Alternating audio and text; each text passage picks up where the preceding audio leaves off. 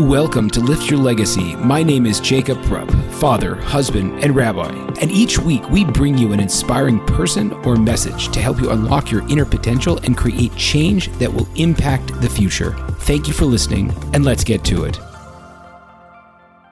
I'm so excited to have on today Rabbi Simon Jacobson, who is a prolific author, the author of the book Toward a Meaningful Life, which was a compilation of the lessons that he learned from his many years transcribing the lectures of the Lubavitcher Rebbe, and then has started a Meaningful Life Center. He's an author, a speaker, writer, and all-around personality who is focused on creating a world that is full of more harmony, more peace, and more meaning. So with no further ado, Rabbi Simon Jacobson. Tell me a little bit, if you could, about the big principles that if a person is looking to build a more meaningful life, where would they start, and what do they try to do? Okay. I'll talk about a few key basic points. Let's start with this. In psychology today, even though there are many detractors from Freud and many different schools of thought, but still Freud is the person to disagree with. An essential model is, and I like to call it the Darwinian Freudian model, where a human being has evolved from a beast. In Freud's language, it's the id that drives a person, which is really a undisciplined pleasure principle or sexual nature of a human being, and it's me. And then you have an ego and a superego that monitor and regulate people's behavior, so we have some type of moral structure where we don't just kill each other. A Torah view is very, very different. The Torah begins and says the human being was created in the divine image. That's who you essentially are. You are a divine entity. You're a sacred person. You're not just an animal. That is a disciplined animal. You are fundamentally set. And you may have wandered away from your divine calling and got distracted by either materialism or power or money or other temptations. And the goal is to what we call tshuva, means to return, not to create, to reconnect and revisit and reclaim your divine personality. So the algorithm would be is number one, is to assess where you stand today, what you should look like, as opposed to what you do look like, and find a way to reconnect. One of the should look likes is, I think for many, myself included, very problematic, because to a certain extent we don't know, the extent to which our greatness could take us. And how do you structure, I guess, for yourself or for clients that you work with, how do you structure that image of what I could be? Excellent question. I'll use an example from art or music, or for that matter, tennis. If you go to a tennis coach, tennis lessons, and they'll look at your moves and how you use they'll say, you know what, you're not using your moves the right way. Here's how you serve. Here's how you lobby. Here's how you volley. Here's how you defend. Here's offense, and so on. So the first thing is to teach a person what it is to be what is the healthy template of a life, and obviously apply it to that person individual. Like, what is healthy love? Some people, where do we learn about love? Usually in our homes. So if our parents did not have a healthy relationship, that becomes our template. And we think that's what it's like. I know people have told me, it's all right to yell and scream. How do you know it's all right? My father did that.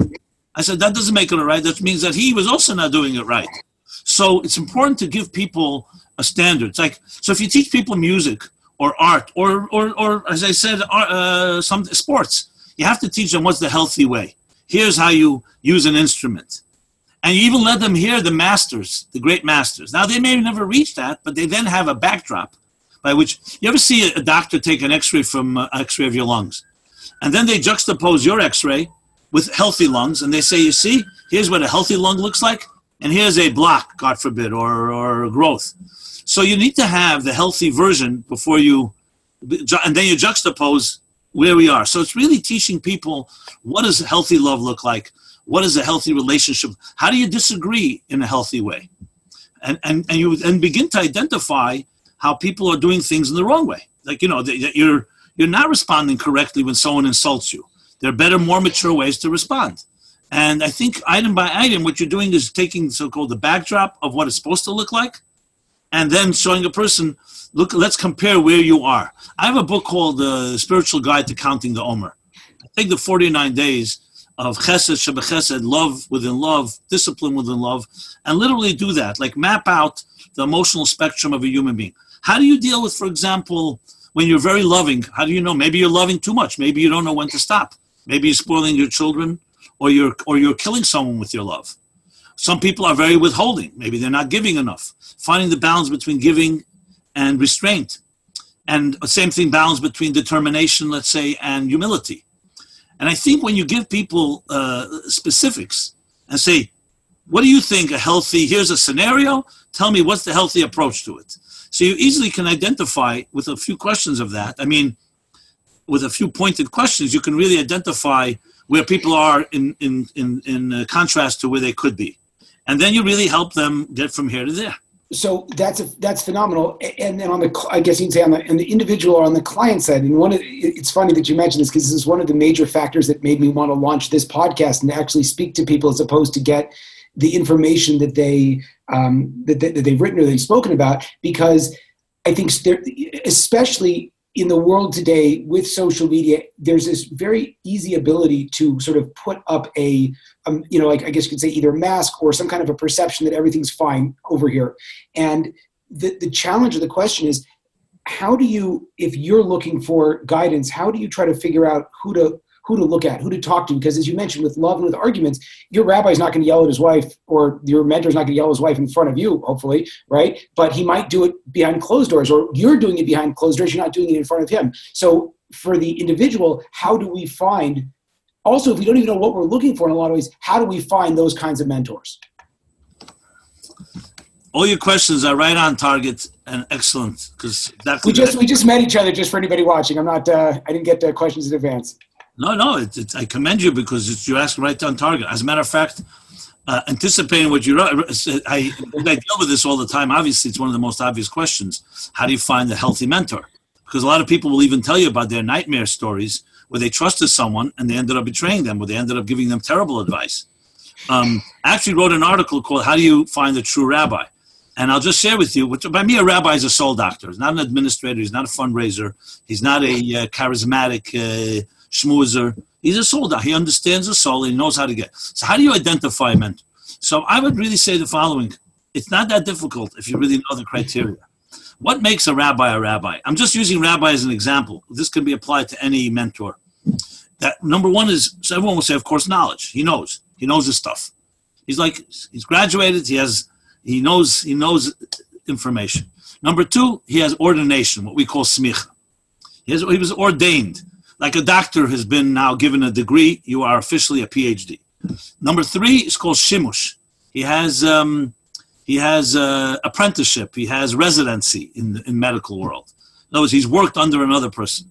But there's one more element that is never mentioned or rarely mentioned, and that is he has yiras shamayim, which means he's humble. He's humble in face of God. And I think that's the key, humility. So I give an example. There are people I meet that began their journey. They don't even know what a rabbi is. They don't even know what Judaism is. They don't even know what a mentor is. And they always say they go to one synagogue and the rabbi tells them, that rabbi across the street, he's horrible. I go to that rabbi, he tells me this one's horrible. How do I figure it out? And I'm not an expert. I want to believe them all. But so I said, very simple. If you hear a rabbi say something that doesn't sound so right to you, so in a very humble way, go over to him and say, I'd like to know, where did you get this idea from? So I say, there'll be one rabbi who will look at you or even say and insult you condescendingly, who are you to ask me? I'm the authority. I'm the rabbi. I'm the expert. Another guy will tell you, I didn't take it from anywhere. It's my own thought. And the real rabbi, that one will say humbly, will tell you, here are my sources. Here's how I interpreted them. He will allow you he first of all respect your question, will not dismiss you, but will also show you that he's grounded somewhere. He's not just coming up with ideas. I say that is the healthy approach. In other words, it's basically a humility, an integrity. You don't always see it, obviously. You can be with someone and not know. But I think if you look closely and you see that the rabbi allows you to challenge him and allows you to challenge the question in a way, that usually is a sign that he's secure and he's confident and he wants to empower you instead of disempowering you. That's some of the ways that I would use. Obviously, there's more details to this, but so a mentor is really a humble servant who does not think they're great. They know that they are, like a good doctor will tell you, I do not heal, God heals. I facilitate. I help get rid of the blocks that will allow the healing process to take hold. These are what great doctors say. And someone that's arrogant is usually not going to be a great mentor.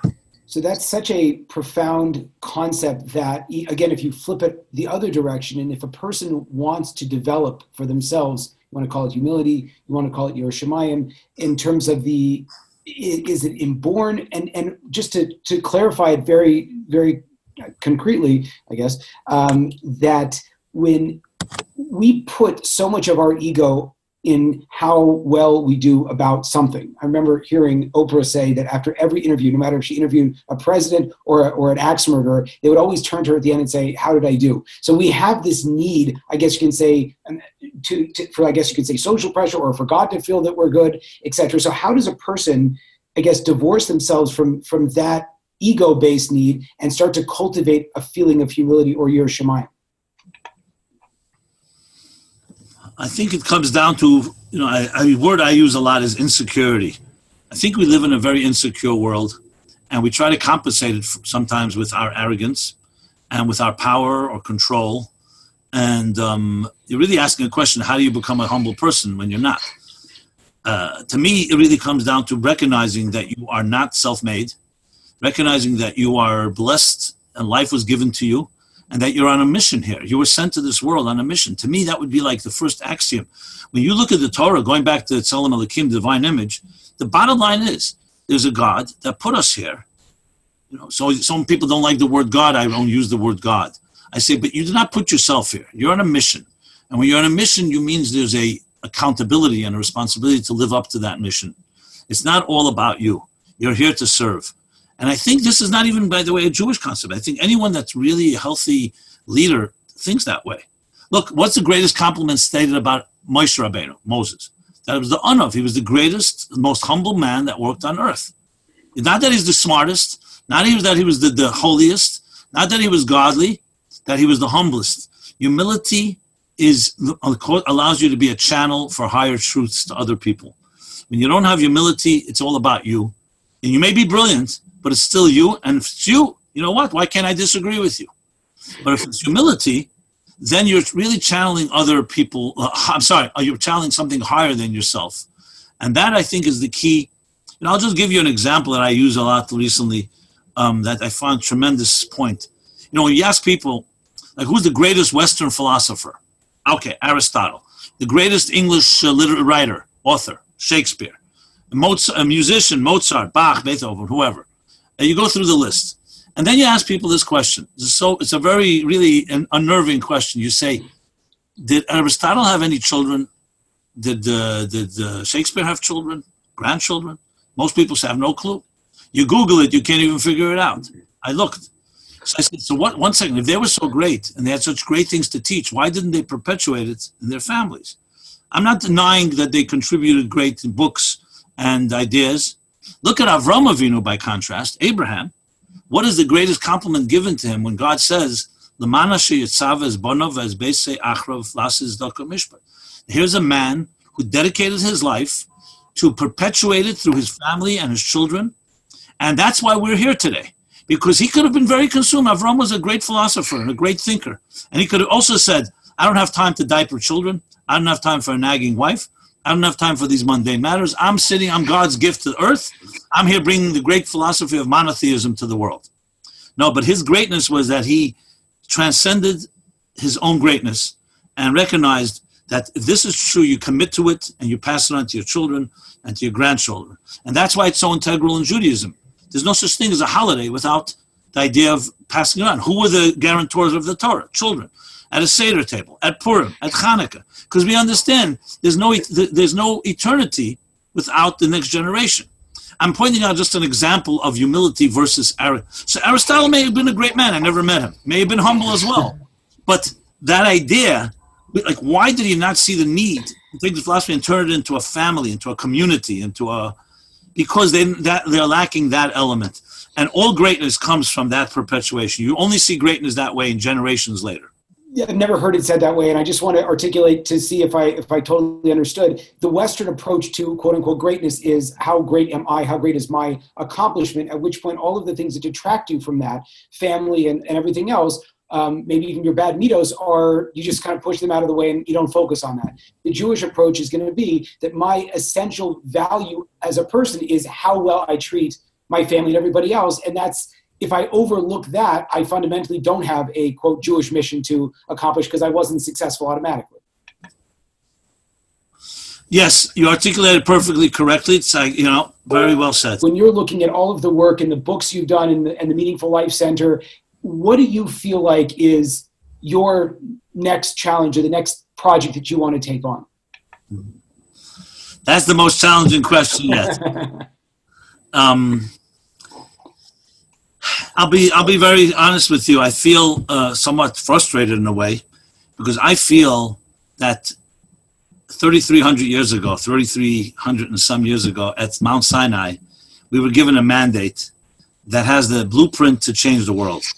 Really believe that. It's infiltrated all of society today. I mean, Christianity and Islam are outgrowths of that. And there's no question that the humanitarianism and the social justice and the human rights that exist today are straight from the Torah. So really, I made it like a very ambitious goal to reclaim, or I say reintroduce Sinai to the world, so to speak. Here are the principles that really make this world a harmonious place. Everyone's seeking world peace, the elimination of famine and disease. We have a vision for that. We call the Messianic vision. And it's not that crazy. It's basically a world that coexists and is focused not on materialism as an end in itself, but in the words of Maimonides, Rambam, as a means toward higher growth, spiritual growth. And the words of Isaiah, the beautiful words, a world there will be no more destruction and evil because the world will be filled with divine knowledge as the waters cover the sea. So that really is I'm working on trying to do something little on that broad scale that can really affect a critical mass. I've worked with a lot of people, but I think a critical mass is what I would like to achieve in my lifetime, to be able to serve as a bridge to actually translate that formula to people everywhere, because I've seen it work. And it's not creating something new. It's really taking the best original ideas that have been here from the beginning of time, but translating it to 21st century language. It's people. I'll just give you one small example. There's this Me Too movement now, right? And if you remember Mike Pence, the vice president, 6 months ago, before the Weinstein scandal, he said that he doesn't sit with another woman privately in a room alone. Everyone dismissed him as primitive and prudish, and what is this, some type of old religious ideas. After the Weinstein scandal, all that's broken, people say, brilliant. And I can tell you, secular people come to me, they say, what is this thing called the laws, what we call yichud? And they start thinking about, you know what, it's quite brilliant to have true borders and boundaries that you don't even get into situations that are compromising. So there are brilliant ideas that if you present them right, actually create a healthier society. And I'm not talking about making everybody religious or making everybody, the point is to make everyone healthy. That's how I look at it. A healthier human being. The whole conversation of Me Too to me comes down to, so what is sexuality? And what is sacred relationships? And if it's consensual, then suddenly it's great. It's only, God forbid, rape or unconsensual, and unconsensual is a problem. I mean, I'm just using that as an example. I think that you go through all of society, whether it's love and marriage, dealing with pain, dealing with family, children, what we see in the media is all influenced by values that I think, you put it in the way you asked me earlier, to give them the template and give people tools. And I'm talking about not preaching and not even educating, but just making you aware of another alternative for yourself and your family. That's what I'm trying to create, a movement that will take hold and in a very broad scale. I don't know. That's amazing. So you sort of tagged the second question that I was going to ask is, what do you feel like is the biggest challenge or opportunity that's facing, I would say, the Jewish people today? And could be that this is the challenge, and I don't know, is the opportunity to, just the ability to reach more people through social media? Or how do you feel like we're, as a society in our generation, like right now, what we're working on, what's our biggest, I guess you could say, hurdle, and how do we overcome that? Yeah, I don't think the hurdle is using technology. You have to, like they used to say with the computers, junk in, junk out. Yeah. I think you need to have a product that is sellable and that is that people will respond to. You can put, let's say for argument's sake, you get attention of 5 billion people on Earth, 6 billion. What are you telling them? Yeah. You don't have what to say to them, so what? So you've used technology. I think that technology offers us tremendous platforms and reach, but what are you reaching with? I really think it comes down to distilling ideas and distilling messages that people can digest. In the world where we have very low attention spans, short, but people can get their attention and say, you know what, that's interesting. That's a way, you have to get people basically different entry, different entrance points. Yeah, different entrance points based on their needs. Some people, let's say, are struggling with issues in the areas of marriage, some with children, some with their own internal demons, some with drugs and alcohol and other addictions. You have to speak to people where they are and show them there's an alternative. I think it's really giving the formula, the algorithms, and then you can replicate it. Because if it doesn't work with one person, it's not going to work with a million people. So I think that's a challenge to have people who can create that type of content that's easily digestible, and then you distribute it widely. Now there are bits and pieces of it. People are doing good things, but I don't think it's yet in the level where I would call a movement. But it's absolutely doable. The challenge, I think, is not interesting. Another thing is not the challenge is not that people are resistant. I think that people are ignorant. It's not an active resistance. There's a lot of stereotypes that need to be eliminated around religion and faith in God, for sure. But there's an ignorance of what really, one of my favorite stories is when Levi Berditchever told the self-proclaimed atheist, the God you don't believe in, I also don't believe in. Where you realize, you know what, the things I think, my beliefs, my preconceived notions are not accurate. So dispelling that, I think, is a tremendous, you're getting more than halfway to your destination. So it's not the conveying of the message, it's getting rid of the distorted views that people have. I'm so fired up. This is great. Rabbi, please tell the listeners how they can find you, what they should read from you, and how they be more involved with what you're doing. Okay, my friends, see me as a resource, as a friend, as an ally in this journey, this collective journey. I have a website called meaningfullife.com, which really provides a lot of the resources that I've been talking about here, and things we continue to grow. You can subscribe there, meaningfullife.com. You can submit questions. I have a Sunday night program called My Life, where people submit written questions and I address real life issues. Nothing's taboo. And again, meaningfullife.com, and you can see everything there pretty easily on the website. There you have it, folks, another inspiring episode. If you enjoyed this, I ask you to please share this with your friends and to like us over on Rabbi Rupp through Facebook or on YouTube. And the more that we're able to get these important messages out, the more that we can really make an impact in the world. So I encourage you, please, to stay tuned. We have a ton of amazing speakers coming up, and also to tell your friends about it. Thank you very much.